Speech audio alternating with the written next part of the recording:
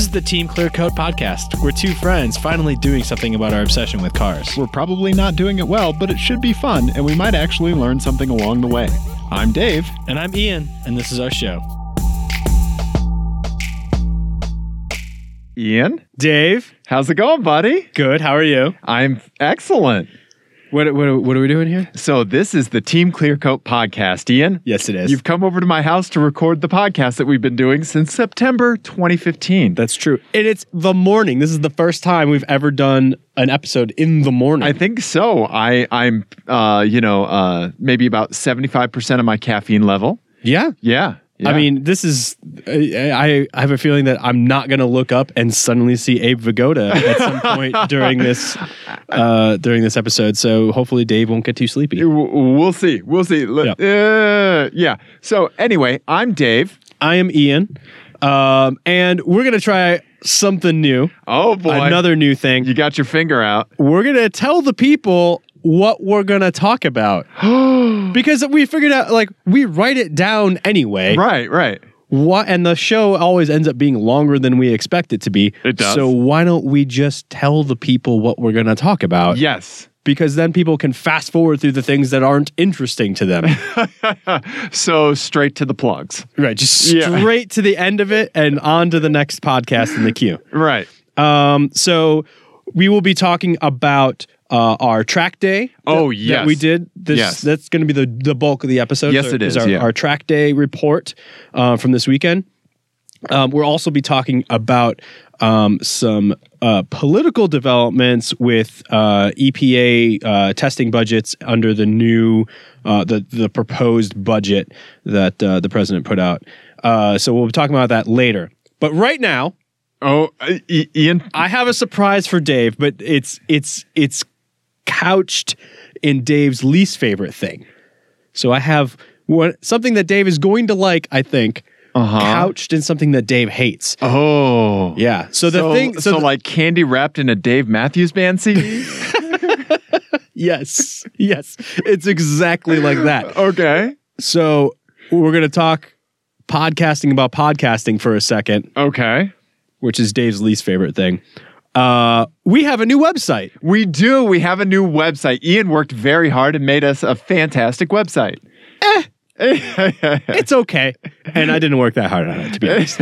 So, Dave, would you mind showing it to the people? Of course. Can we show it to of course. To the Twitch stream? Yeah, let's if you're do that. listening to this in audio format, play along at home. Yeah. TeamClearCoat.com. Yeah. It's pretty simple. Apparently, no one else wanted that. Yeah. Go figure. Yeah. All right. You go to the TeamClearCoat.com. Look at that. Pretty. And look up. I want to draw your attention. So on here will be any blog posts that I actually complete ever, and then links to all of our stuff all over the place. So finally, everything in one place. You can just go and there's links everywhere. This is not what I want to talk about. The surprise is that you see this navigation bar up at the top here. Yeah. There are some Easter eggs. Oh, really? In the website.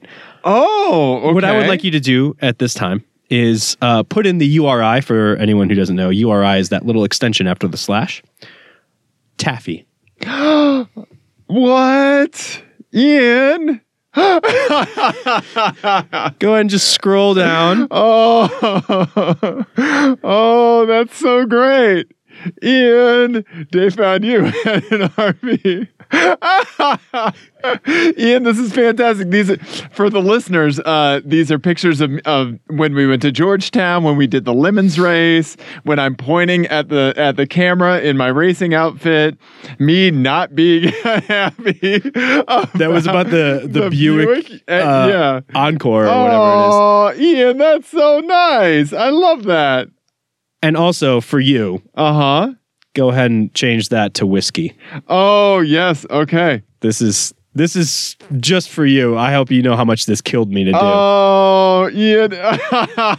It's pictures of Grumpy Ian, St. Patrick's Day Grumpy, Christmas Grumpy. Also, you need the one with you and the red nose on. I have Jenny. I was like, Johnny, do you have, I asked my wife if she had any pictures of me being grumpy, and she was like, hold on, links incoming. And she was just sending me so many. I was just like, okay, I get it. Oh. And then, after I told her to stop, she was like, just know that there are more. Of course there are, Ian. I know that. Of course there are. That's fantastic. And then an adorable picture of Nico. Oh, Ian. Ian, that's fantastic. Thank you so much, buddy. No problem. That's an Easter egg for the website. You know, why not? That's fantastic. Taffy and whiskey. I love it, buddy. I love it. That was my surprise for you. Ian, that's fantastic. I love it. Thanks, man. No problem. All right. Yeah. So, should we move on to the things that people actually want to hear us talk about? Definitely. Too bad, because we're going to talk about our track day instead. All right. Ian. Yes. We did a track day at High Plains Raceway. We did. And I got a lot of laps in. Yes. So it was the track day with Emick Volkswagen. Yes. I'm going to go ahead and pull up a map of High Plains Raceway so we can talk about it. Oh, that's a great idea. Yeah. Yeah. So we can talk through some of the turns and all of that. We did the full day, which cost us $140. Something like that, right? It was 125, yeah. 125, okay. Which is pretty good for the amount of race. Like, I had to fill up my tank. Like, I ran out of gas. You did. It was awesome. And everyone was super great and friendly. As we're accustomed to. Yeah, as always. And we got to run the full course. It's been a long time since I've gotten to run the full course with my car. Yeah. And I found a lap timer for my for your Android. phone. That was awesome. So that was nice to kind of put a little bit of science to it instead of just like, I go fast. Right. So we start the day by getting your winter tires off of your car. Yes. Putting your summers on. Yes. Going to the driver's meeting. Yeah. Hoping that your lug nuts were the correct lug nuts for your car. I'm super smart, and I forgot the lug nuts for my summers, which are slightly different, but they ended up being the same. The important thing is you remembered the special socket for your lug nuts because you have one of those fancy security socket lug nuts. Yeah, exactly. That anybody could buy on eBay. Or is defeated by a 17 millimeter socket head that you don't care about and a sledgehammer. Okay. Yeah. That's how you defeat those. Gotcha. Okay. Just nail it fucking on. Just bonk. Okay. All right. Yeah. So there was a lead follow. We put ourselves in the beginner group for whatever reason. I think we probably didn't need to do that. And we're going to get to that. Yeah, for sure. Right. And we skipped the lead follow while we were working on your car. Yep. And then so the advanced group went out. We, kind of half-hour intervals. Yeah, we kind of BS, which is a long session. It is. They were long sessions. Yep. And so they switched them at the top of the hour and the bottom of the hour, and they didn't make any kind of announcement. I think before they might have made an announcement, or I think we just weren't in a place where we could hear the PA. Right. High Plains, for anyone who's never been there, which is probably most of the people who are listening to this, it's a great track. It's an amazing track, but it's pretty new. And they don't have a ton of amenities. Right. They don't have the sort of great paddock that like Road America would have, something that a large race series would help pay for. Right, exactly. Because they don't have any large race series. And it's in the middle of nowhere. It really is. It's far away from civilization. All the water has to be trucked in. Yeah. It's nothing but portalets and trailers. Trailers for bathrooms. Yeah, stuff like that. So, yeah. But it's a fantastic track. It really is. It's so much fun, and it's there's always there's always places to find speed around there, I feel. Yeah. It's always kind of a challenge. Yeah. So I'll just kind of mouse around a little bit and before we get to that, let's talk about what's actually more interesting than talking about my track day, which is your track day. Sure. Yeah. Let's talk about it. So, with the Infiniti, I had my Firestones on. I had the stainless steel brake lines and slotted and drilled rotors in the front of my car and new brake pads. And this is your Infiniti M45. Yes, Sport. It's the rear wheel drive model. They were more typically sold as the at least in Colorado, the M35X, the all-wheel drive that's what we V6. see all the time, yeah. I have the V8 rear-wheel drive Sport. 5-speed automatic transmission. Very high and very visible seating position, and I kept the roof rack on for the duration of the day. So there's the car there with your awesome little V-dub right behind it.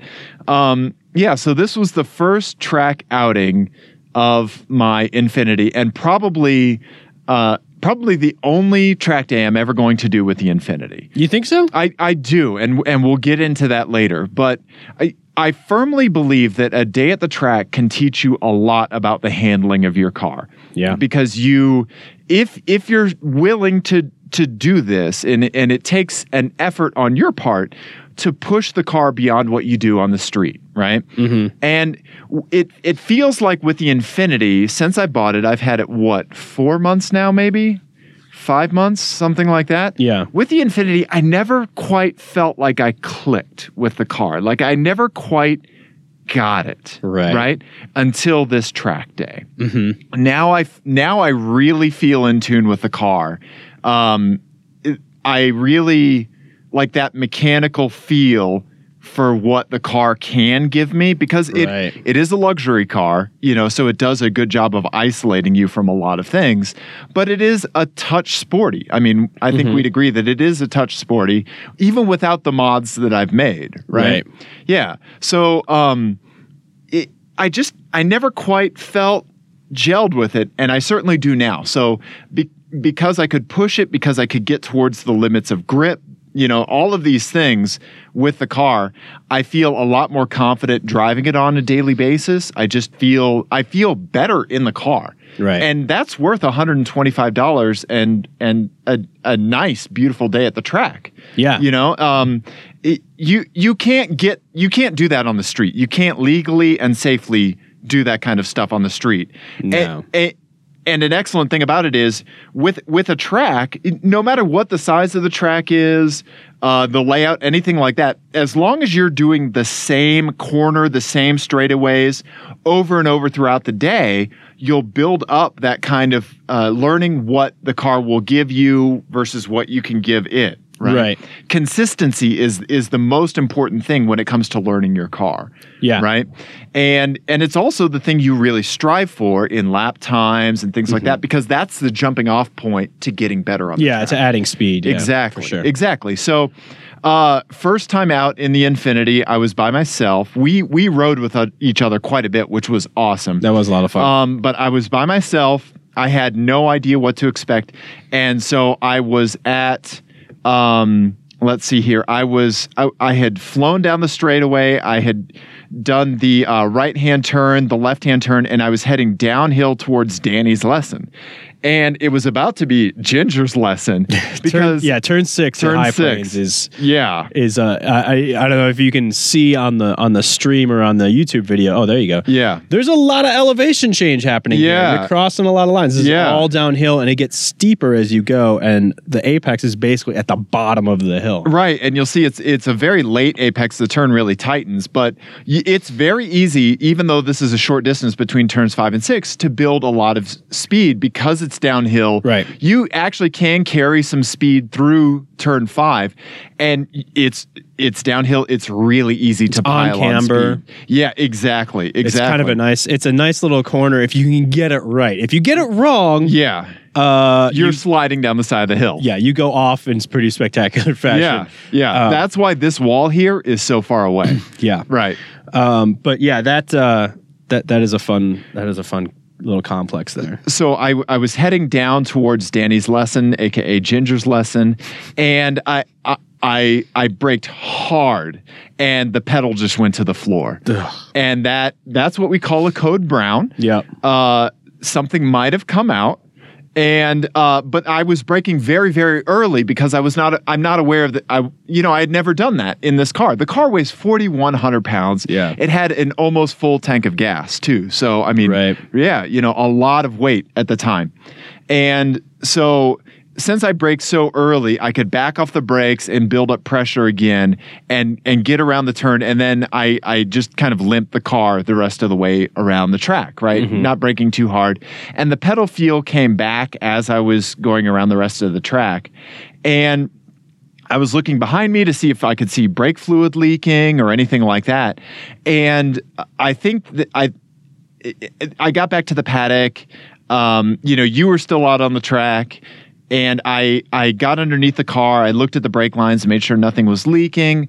Everything was tight and dry. And so then I just drove around the parking lot a little bit, kind of learning the pedal feel. And so I think a couple things happened. I think I just straight up overcooked the brakes. Yeah. I think that there could have been a little bit of air in the line still from when the stainless lines were put on that never came out, right? And I was just way too overzealous because in the Saab, even though the brakes sucked, you could just lean into them. You could just put your foot hard and you could determine the point where ABS would kick in and where it wouldn't, right? Right. And also, when I was doing this first lap, I had traction control off. So I wonder if that might have disabled my ABS or done something with the braking as well. Like, I'm not sure. So I'm going to need to try something like that again in a safe place to see what happens. But also, with the Infiniti, it has that safety feature where if you brake super hard, it tightens up the seatbelt and pulls you towards the seat, which is very nice. I mean, that would be nice on a track day, right? Actually, so you're not moving around so much. Yeah. Especially in your seats, because that's the biggest problem with your car. Right. It's a luxury car. Yeah. The seats just do not hold you in. Yeah, and like it was with the Saab, it's a core workout while you're going around because you're clinging to the steering wheel and bracing yourself. You know. Yeah. But you went back out, and I rode with you. For a while, and I think you definitely made some big progress. From your first couple of laps where I was riding with you, I think. Well, thank you. Yeah, and a lot of that was getting that confidence back up, learning the grip of the car, and also before we move on to that stuff, I just want to say, power stop brake pads and rotors are pieces of shit. Never buy them. I'm going to get some actual no shit brake pads before those rotors get too bedded in and see if that just makes a difference with pedal feel. Because the biggest reason I went with stainless steel brake lines on my car was to get a stiffer pedal feel. Right. I don't have that. And I don't know if that's just the brake booster doing its brake booster thing to keep it as a luxury car, because you should just be able to apply the brakes, but I'm just gonna swap the pads out, and then from a braking system perspective, the car is going to be done. I'm not going to do anything else to it. Yeah, I'm not sure. I know with my pads, because I run the Hawk HPSs, and I really like them because they're a good compromise. They are really between good. Street and track for the amount of track driving I do, which isn't that much. But they kind of they have this weird curve to them. Yeah, where as they're getting warm, they get the pedal feel gets softer, and then after they come up to temperature, the pedal feel firms way up. Yep. Until the point where they get really hot, and then the pedal goes to the floor and they get grabby. Yes. You will lock a wheel. Yeah. Yeah. And even with the ABS, which I'm usually pretty good about staying out of ABS, getting to that point. Right. I'll get into ABS every once in a while. I try not to. For us, ABS is that indication that you're over braking just a touch. Right. Right? Because the maximum braking is right before ABS cuts in. Right. Yeah. So I know that car well enough. I can usually nail that. But once those brakes get too hot, those pads just grab. They do. They get super grabby. Yeah. Yeah. And you were in the car when that happened on turn 4. Yep. Which is, at that point in my car, I'm doing what, 110, 115? 120. Yeah. Right at the end of this really long straight. Yeah. Right here. Yeah. Biker's berm. And it's also kind of that corner you can carry a ton of speed through. And I always leave a lot on the table, especially when I'm in my car. Right. Because I could, and I have turned in there at 80 before. Okay. But there's not much room for error then. No, because it's one of those, there's a couple of turns on this track that are really interesting because they're flat on line. Right. And then they fall away the further offline you get. Yeah, it's almost like punishment. Yeah, that's one of them where you would you could easily, and I've seen it happen, get sucked down into here. Yep. In that little grassy area between turns 4 and 5. Yep. You know, there's some other ways for that to go terribly wrong too. Right. Right. And it's kind of an unsighted, because you're going uphill to turn 4. Right. It's sort of unsighted. It is. Going into it. So, it's a little bit of a blind hill. Yeah. And there is a reason that this wall right here is there. Right. It's because people overshoot this and go sliding down the hill. Exactly. Right. So it is a little puckery. Yeah. Down in that corner, and I know that's partly just our inexperience or whatever, but I find that one pretty challenging to keep my fortitude up. But anyway, so my brakes got pretty hot right at the end of that braking zone, and so like the initial bite was fine, right, and then they grab. Yep. And then the pedal almost gets sucked away from me, and I'm like, okay, time to cool it down. Yeah, we were riding it, and you just instantly said, "Okay, we're done." You know, and I was like, "Really?" And then you told me as we were kind of taking it easy around the track, for the rest of the lap, that you know those phases that your pads go through. Yeah, but other than that, and that was like right at the end of a 30-minute session. Yeah, which I'm so happy with how well your car did so well. Ian. Yeah, it really did. Yeah. It was fantastic. So, but I was thinking, I want to talk about one thing, because I was thinking about this yesterday. As far as your driving, when it comes to this track, so I feel like you've almost done yourself a disservice with your car selection for both with the Saab and with this, because and with the Infiniti. And not that either of those cars are bad or anything. It's just that I feel like with my car, it's a little bit more like immediately confidence inspiring. So it like gives me the space to learn the line really well. Yep. And I feel like you're so busy. Like we all have X amount of process available. Right. You are using so much more of yours to like manage, the tires, body roll, braking in Dusty and everything else. And then, the torque weight. Steer. Yeah. And torque steer. Yeah. You had a lot to manage with Dusty. And then with the Infiniti, just managing the weight. Yep. And the transmission is another thing you really have to manage with that car. That like you can't just concentrate on line for like 5 laps. Right. I can't. And I feel like if you could just get 5 laps in of just thinking about line and not thinking about anything else, you'd have it nailed. Right. Because when I was driving with you and we were talking through individual corners, you would get noticeably faster immediately. Okay. And I think it was just that when I wasn't in the car, you were thinking about the car. Yes. But when I was there and we were having a discussion, we were thinking about the line. You were exactly able to narrow in on it. Yeah. Because I think I did execute some turns very well when you were in the car. Yeah, absolutely. Yeah. High Plains Drifter. That's my turn.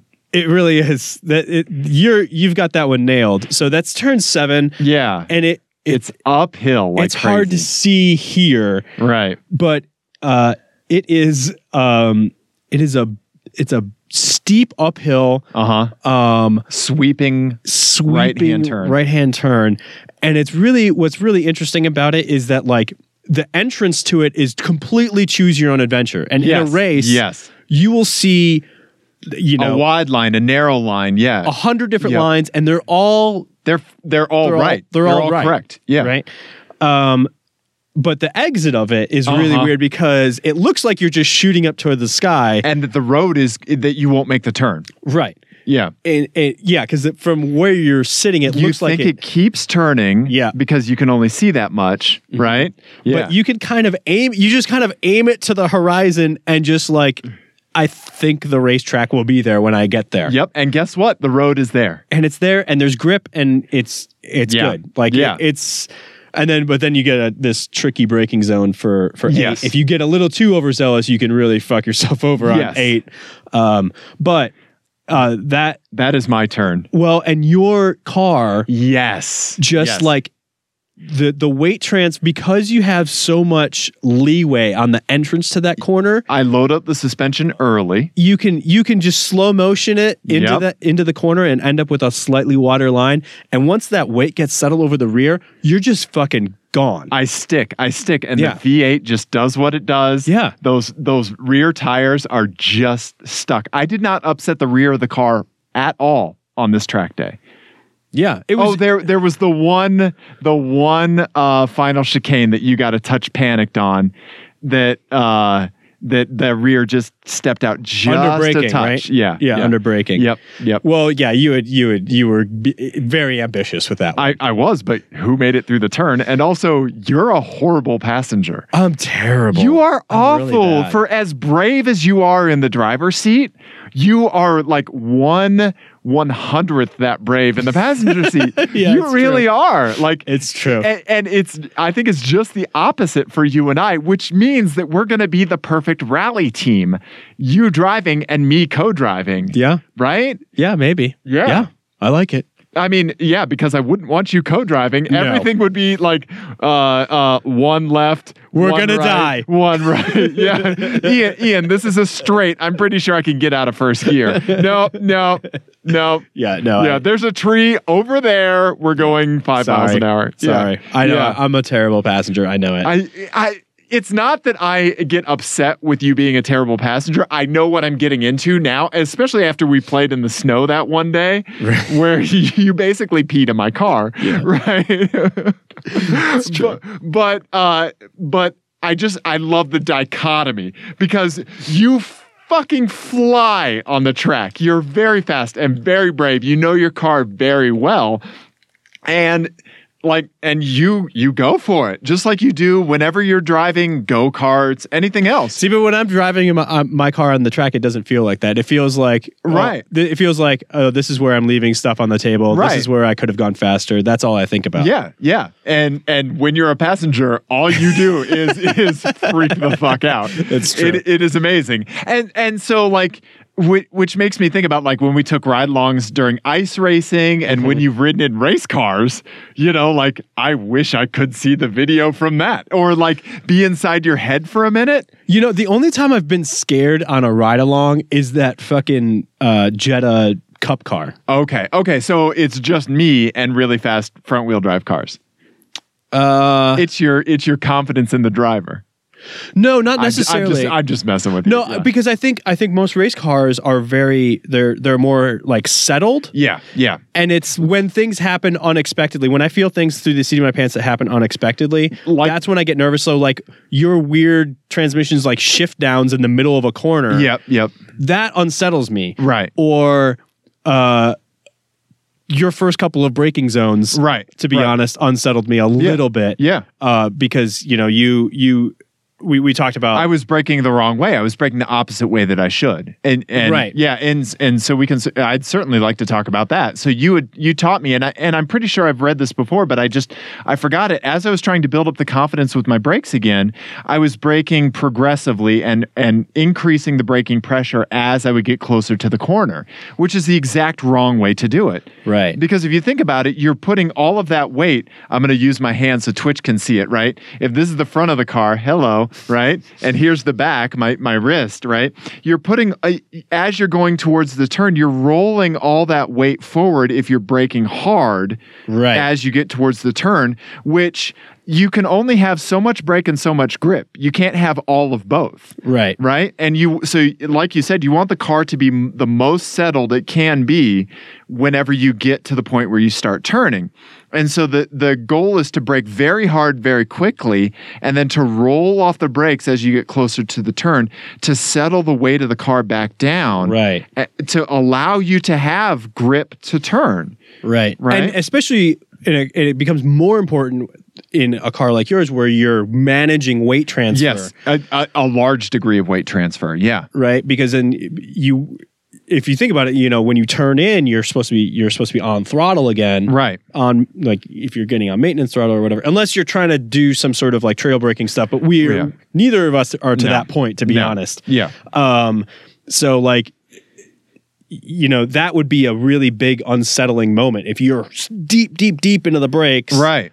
And then go immediately to throttle. Right. You would just unsettle the car and you would lose, you know, front end grip and everything else. Yeah. So that was just one thing that I noticed that I thought would be a low hanging fruit thing to kill. Definitely.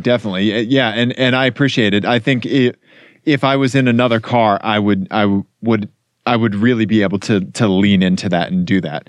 And so because you do an excellent job of that, you have your technique sorted, and you were laying down some really consistent lap times. I was pretty happy when I started looking at my lap times that I had like 5 or 6 laps that were all within a second of each other, I think, in a row. But you like, there was something about you like mentally that day. You were very focused, right? Mm-hmm. But you just seem to not be happy with your performance on the track. Have we met before? Right, but it seemed to be a touch different. Oh, you know, you're very hard on yourself when it comes to this, and now you're feeling better now that you've looked at the times, right? Well, yes and no, because it's frustrating when you know. Like in my head, I know exactly where I'm losing time and what I need to do. Right. But when it comes time to do it, I just don't do it. I just can't bring myself to do it. Like turn 4 is definitely one where because that compromises my run to 5. Right. And I know I could carry more speed through 5. Yes, you could. Yeah. And that's a ton of time I'm leaving on the table. I bet I could get another second or 2. Yep. Out of just that 4, 5, 6 complex. I think you're right. Yeah. Without really getting near the limits of the car. Yeah. The other place is the 8, 9, 10 complex. I lift going through 9, and I don't need to. Okay. Yeah. No, you don't. And short shifting into 9 that's a long downhill run. I still like the short shift, but I still lift going through 9B. Right. And I don't need to. No, you don't. Yeah. I end up. One thing that I consistently do in every car that I drive, and I think it might just be my driving style, I don't know, is I tend to overstop the car and then drive through the corner. Oh, like I feel more comfortable doing that. Right. And I know that like, especially if I'm going to drive things that are like, you know, especially like front wheel drive cars. Right. Or can't do underpowered cars. Yeah. I'll be dead in the water if I do that. So I need to learn that momentum driving technique. And part of it, and this is where my car is a disadvantage. Right. Because it understeers so fucking bad. It does. But it has such great traction out of the corner. It does. Yeah. That like overstopping thing kind of makes sense with that car. Right.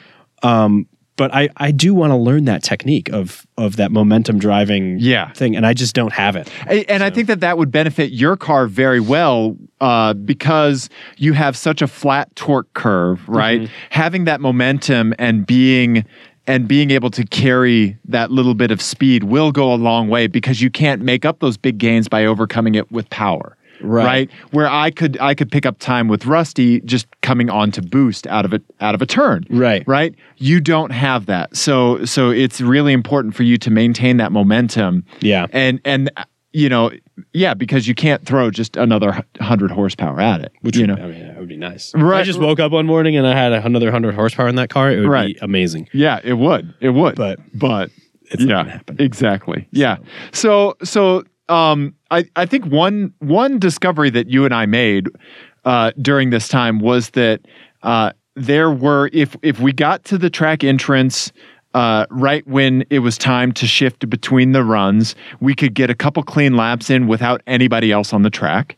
Right. We had tons of unobstructed lap time. Yeah. Right. And during this track day, it was all point to pass. So you would point out your window at the side that you wanted the person to pass on. But you and I I did the advanced group and I was more comfortable in the advanced group. Yeah, everyone was a little more predictable, even though people could pass wherever. So in the beginner group, really the only difference was that there were designated passing zones, which honestly made it worse. Like it was, I think, more dangerous because you ended up, there's such a huge horsepower disparity and ability disparity. Yeah.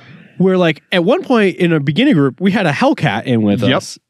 And which is 3 times the horsepower of my car. Right, exactly. 3 times. Yeah. And it was unmanageable. Like, I mean, first of all, he was completely sideways through turn 1. Like in the brief time I was behind him, I saw more of the side of his car than I did the back. And this doesn't give you the idea of how puckering it would be to be sideways through turn 1. Yeah. But it's a fast corner. It's flat, but the inside of it is all wall. So it's blind. It's a blind turn and you can't see it until it's time for the turn and you can't see the exit. And you just have to know that it's a little bit less than 90 degrees. And it is slightly off camera, but there's enough runoff that you're going to be fine. And you can make up for that by hopping onto the side. What are those called?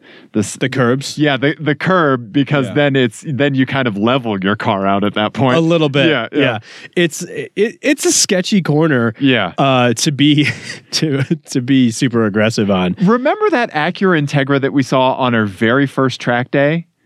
The Giant Slayer? Yeah, I remember that. I will never forget the speed that car could carry into that turn. It was ridiculous. It was amazing.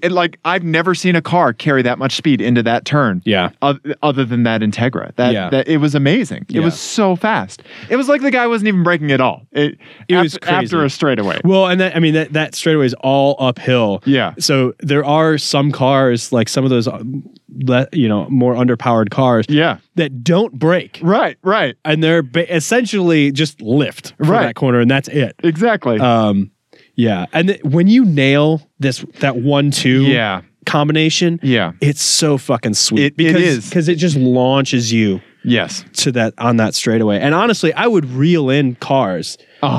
Like to 3, through 3. I would reel in cars, and then of course they all had more horsepower than me, and then they would just disappear. So like when I was behind that Hellcat, I reeled them in the whole way. Oh yeah, I'm sure. Until we got to 3, and then gone. Right, just exactly. Gone. Yeah.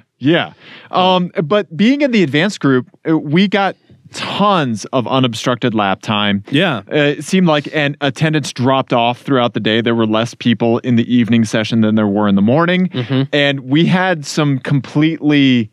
the last time we went out, I was riding with you. We had 5 laps without a single person passing us or us needing to pass anyone. It was awesome. That is amazing. It was not even so having great to think about other cars that entire time. It was so nice, and that's when I was like within a second of like all of my laps. You were nailing it. It was fun. That was fantastic. So track day was a rousing success.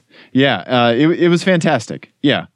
So anyway, go to your friendly neighborhood track day. It's a great time, and people are awesome and super talk nice. to everyone. We met some fantastic people, including the youths that said that your car was their dream car, and we had to tell them like, oh, you need to set higher goals for yourself, right?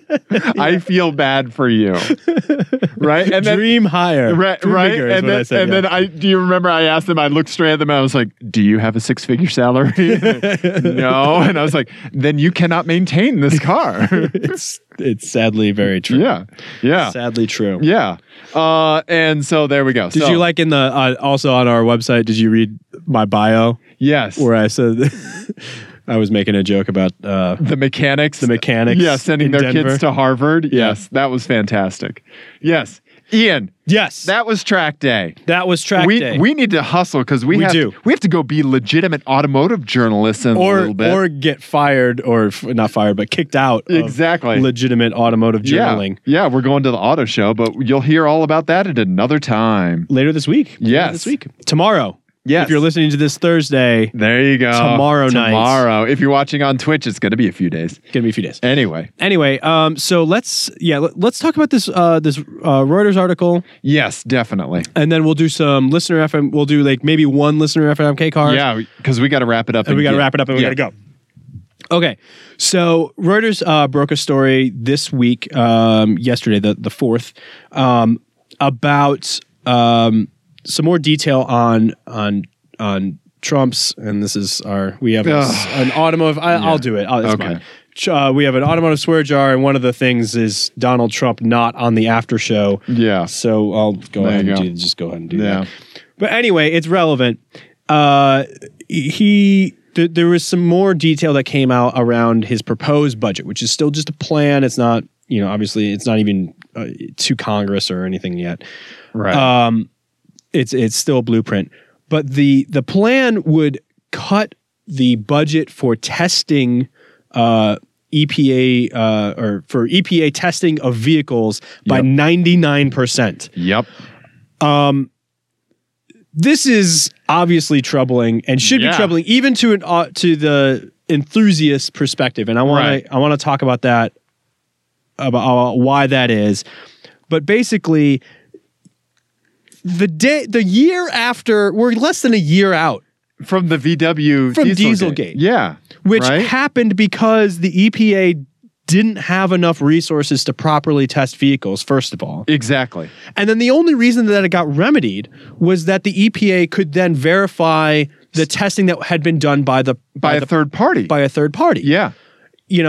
And so I've seen some people arguing that, oh, well, the EPA didn't find that in the first place, so what difference does it make? Which is some fucking mental gymnastics. Because, first of all, if the EPA is the one setting the standards, right, it should be able to verify those, right, in some way, or have the resources to do so. Yeah, or if somebody has some great proposal to privatize that testing and outsource it, and there's a legitimate reason to do that, fine, right, go ahead and do it. But the testing still needs to be done, right, and this is kind of gets back to something we talked about on the after show a few weeks ago about the deep state thing. Yes. And the nature of bureaucracy. Right. And what it actually means. So it's easy to get wrapped up in this,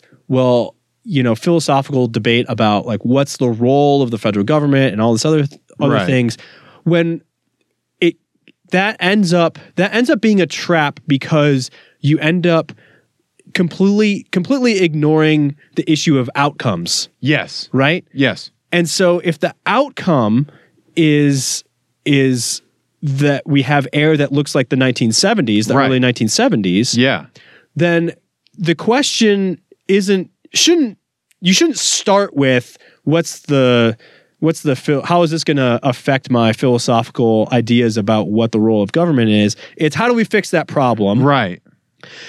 And, if you want to start with examining free market solutions or whatever, that's fine. Right. I don't really care. Right. And exactly. I don't think anybody really cares. I just want to breathe clean air. Right.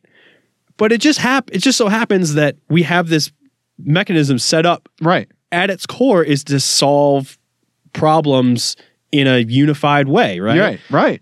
Whether that problem is national defense. Yep. Hey, hordes of people are attacking us. Right. We should probably form some sort of collective to stop that from happening. Exactly. That is the national defense role that all the conservatives like to say is the only role of the government. But at its core, there was an outcome that we didn't like. Yep. We're unprotected. Right. And then a method to solve it. Establish a military. Yep. Together. Right. Exactly. And you can do that with anything. And it's fine to have debate about where that should be done or how it should be done. Sure. It's hard to argue that environmental things, though, should be left to the states since, things that go into the atmosphere in Colorado definitely drift into other states. Exactly. Right. We all have one atmosphere. Right. Exactly. Yeah. Just these big like glass walls that rise up. Right. Yeah, exactly. Which in Colorado would just be bong smoke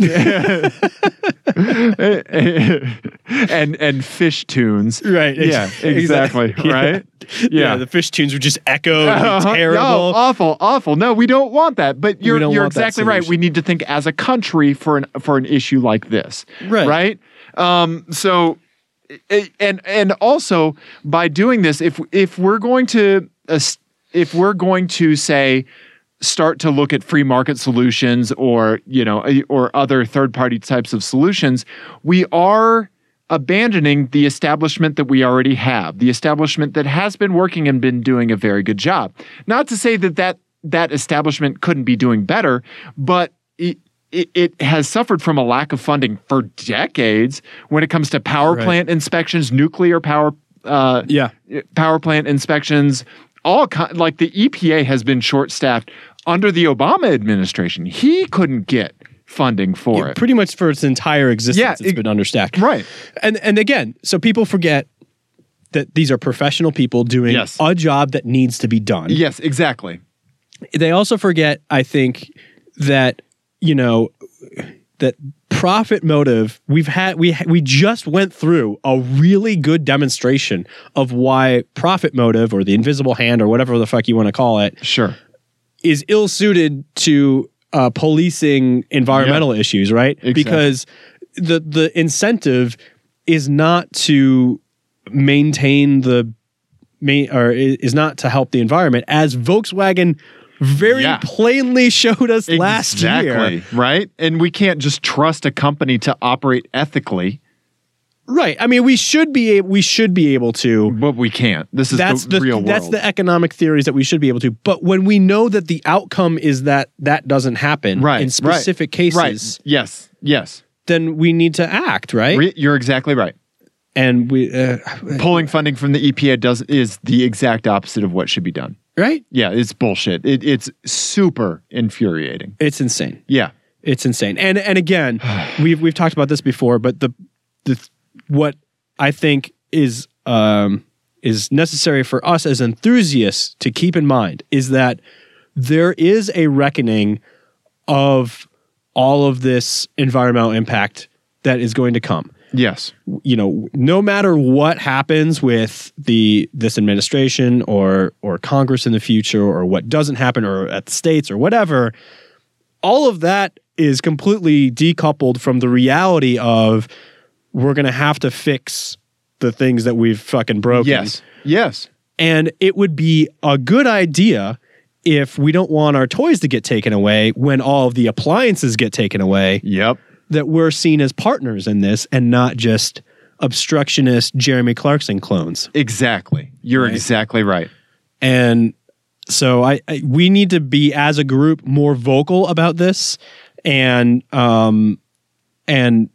again, seen as a partner, because the car enthusiast, like, nobody gives a shit about your Triumph Spitfire that you drive, 12 days a year. Right. That's not the problem. Right. And I think most serious people, when they start to examine that, would agree. Right.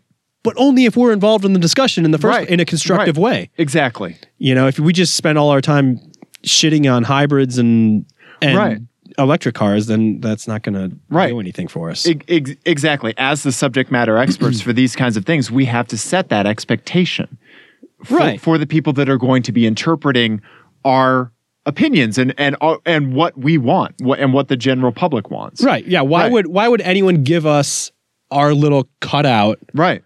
If we've just been nothing but shitting on Priuses. Right. I mean, the Prius is not good. The Prius is not a good car. We could advocate for these things being good cars, but it needs to coexist. That's a separate discussion we do not have time for. Okay. We do not have time for it. Okay. All right. But anyway, so that's it. I highly recommend reading the Reuters article. Jalopnik had good coverage of it as well. Yes. It's all over the place. Definitely seek it out and read it and get informed on it, and start bugging your Congress people about it. Yes. So that's our political advocacy for today. Yes, it is. Ian? Yes. The point that you made about us not just becoming Jeremy Clarkson clones, that was fucking well said, man. Oh, thanks. Yeah, that you put a wonderful bow on it. Thanks. Okay, let's just do 2 listener FMK cars. We'll do that. one of Nick Lindy's. Okay. And we have a listener that sent us an email. Yes, and it was a very complimentary email, which of course made me immediately uncomfortable. It was spam. You just mark it as spam, and the spam. Yeah, no, from an awesome guy named Harley. Yep. And you want to do which one? You want to do first? Go ahead and give me Harley's. Okay. I'll give the description of FMK Cars. Okay. FMK Cars is a game that Ian and I invented while I was bored at a conference in Los Angeles. It is the classic game Fuck, Marry, Kill that people play with people, but we play it with cars because we're nice and not deplorable monsters. So, in this scenario, we give each other a car and you have to decide FMK. F means you hit it and quit it. You drive it for a day. M means you marry it. It is your daily driver, warts and all. K means you kill it. You send it to the crusher immediately. Ian? Yes. Hit me with your FMK cars. Okay, so this is from Harley in Chattanooga, Tennessee. Yes. Awesome. So first one. So there's some catches with this.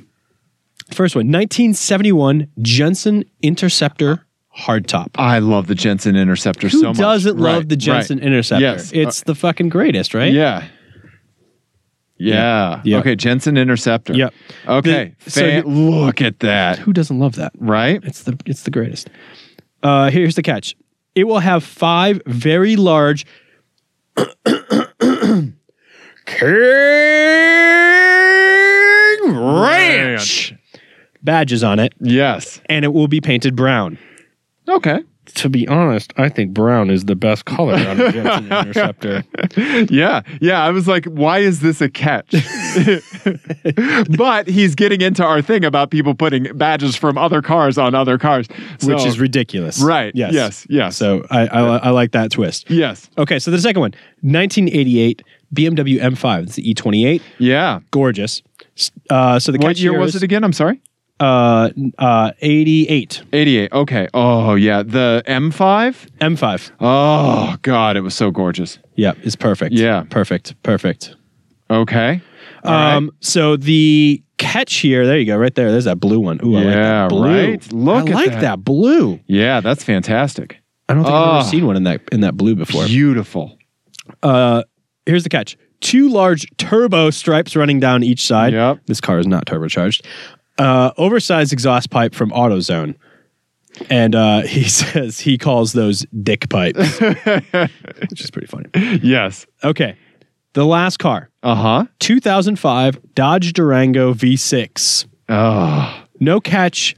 You're just a dweeb. Yeah, that is an awful car. I had a coworker that had one of those. Yeah, those are... It's that one. Which one? This one? This one right here. Yeah, you've got the right one. Oh, God.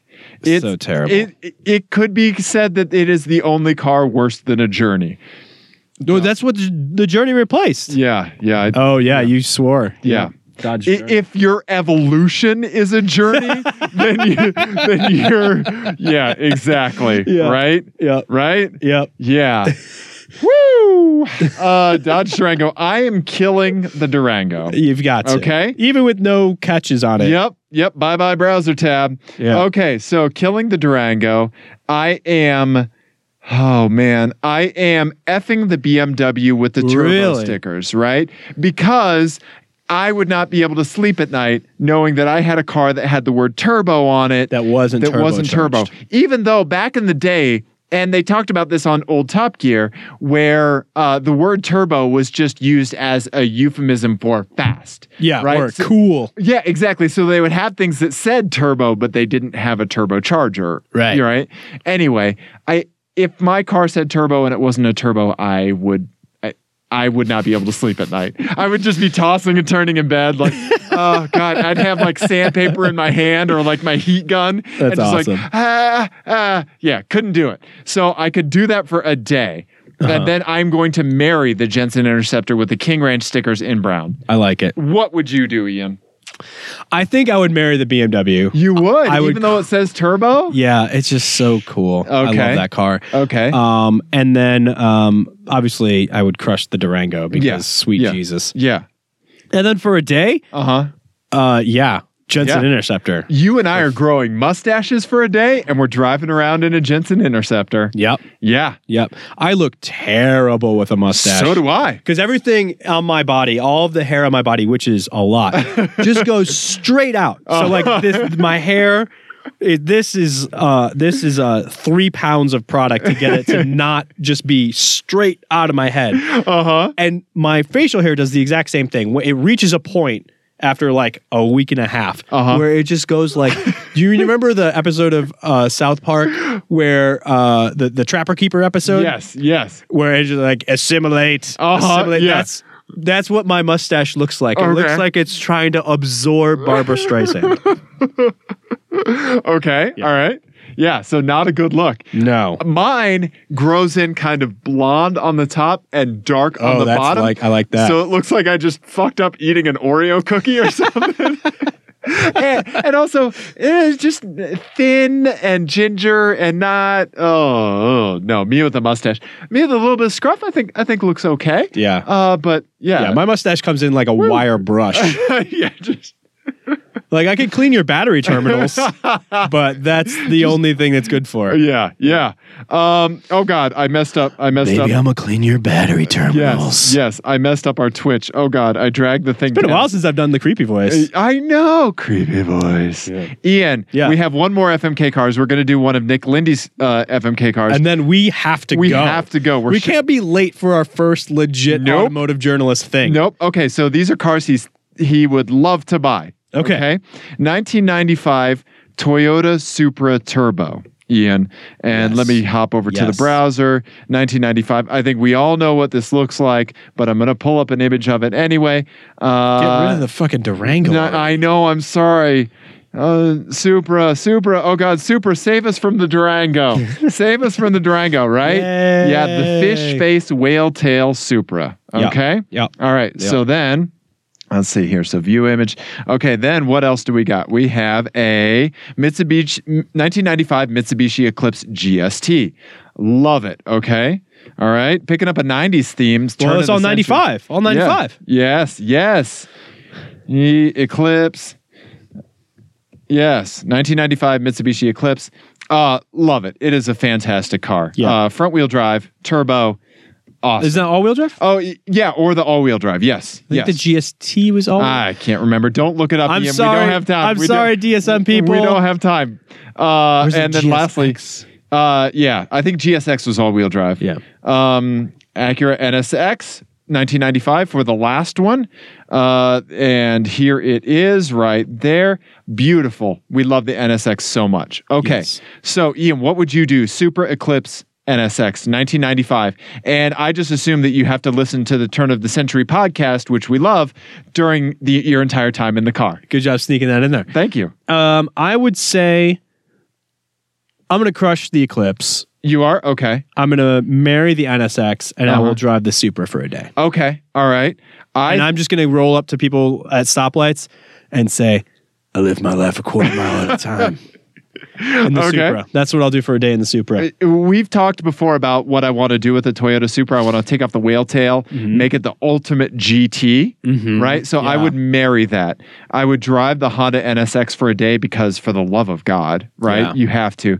And then, unfortunately, I would kill the Eclipse because, I love a super fast, over turboed front wheel drive car. Yeah. It hurts. That one hurts, Ian. Yeah. It hurts. But you know what? It has to. We got to rip the Band-Aid off. We have to leave. We do. Right we have now. to go. We have to go. So, teamclearcoat.com is where you should go for all your things. And we're done with plugs. That is the whole reason I did this, was just so we would only have a 2-second plug segment instead of Dave listing websites for 30 minutes. Oh, God, right? Ian. Go to teamclearcoat.com for all the things. Yeah, we're done. And we're done. All right. Closing them down. All right. Thank you, Twitch. Thank you, Ian. All right. Goodbye. Goodbye. We love you.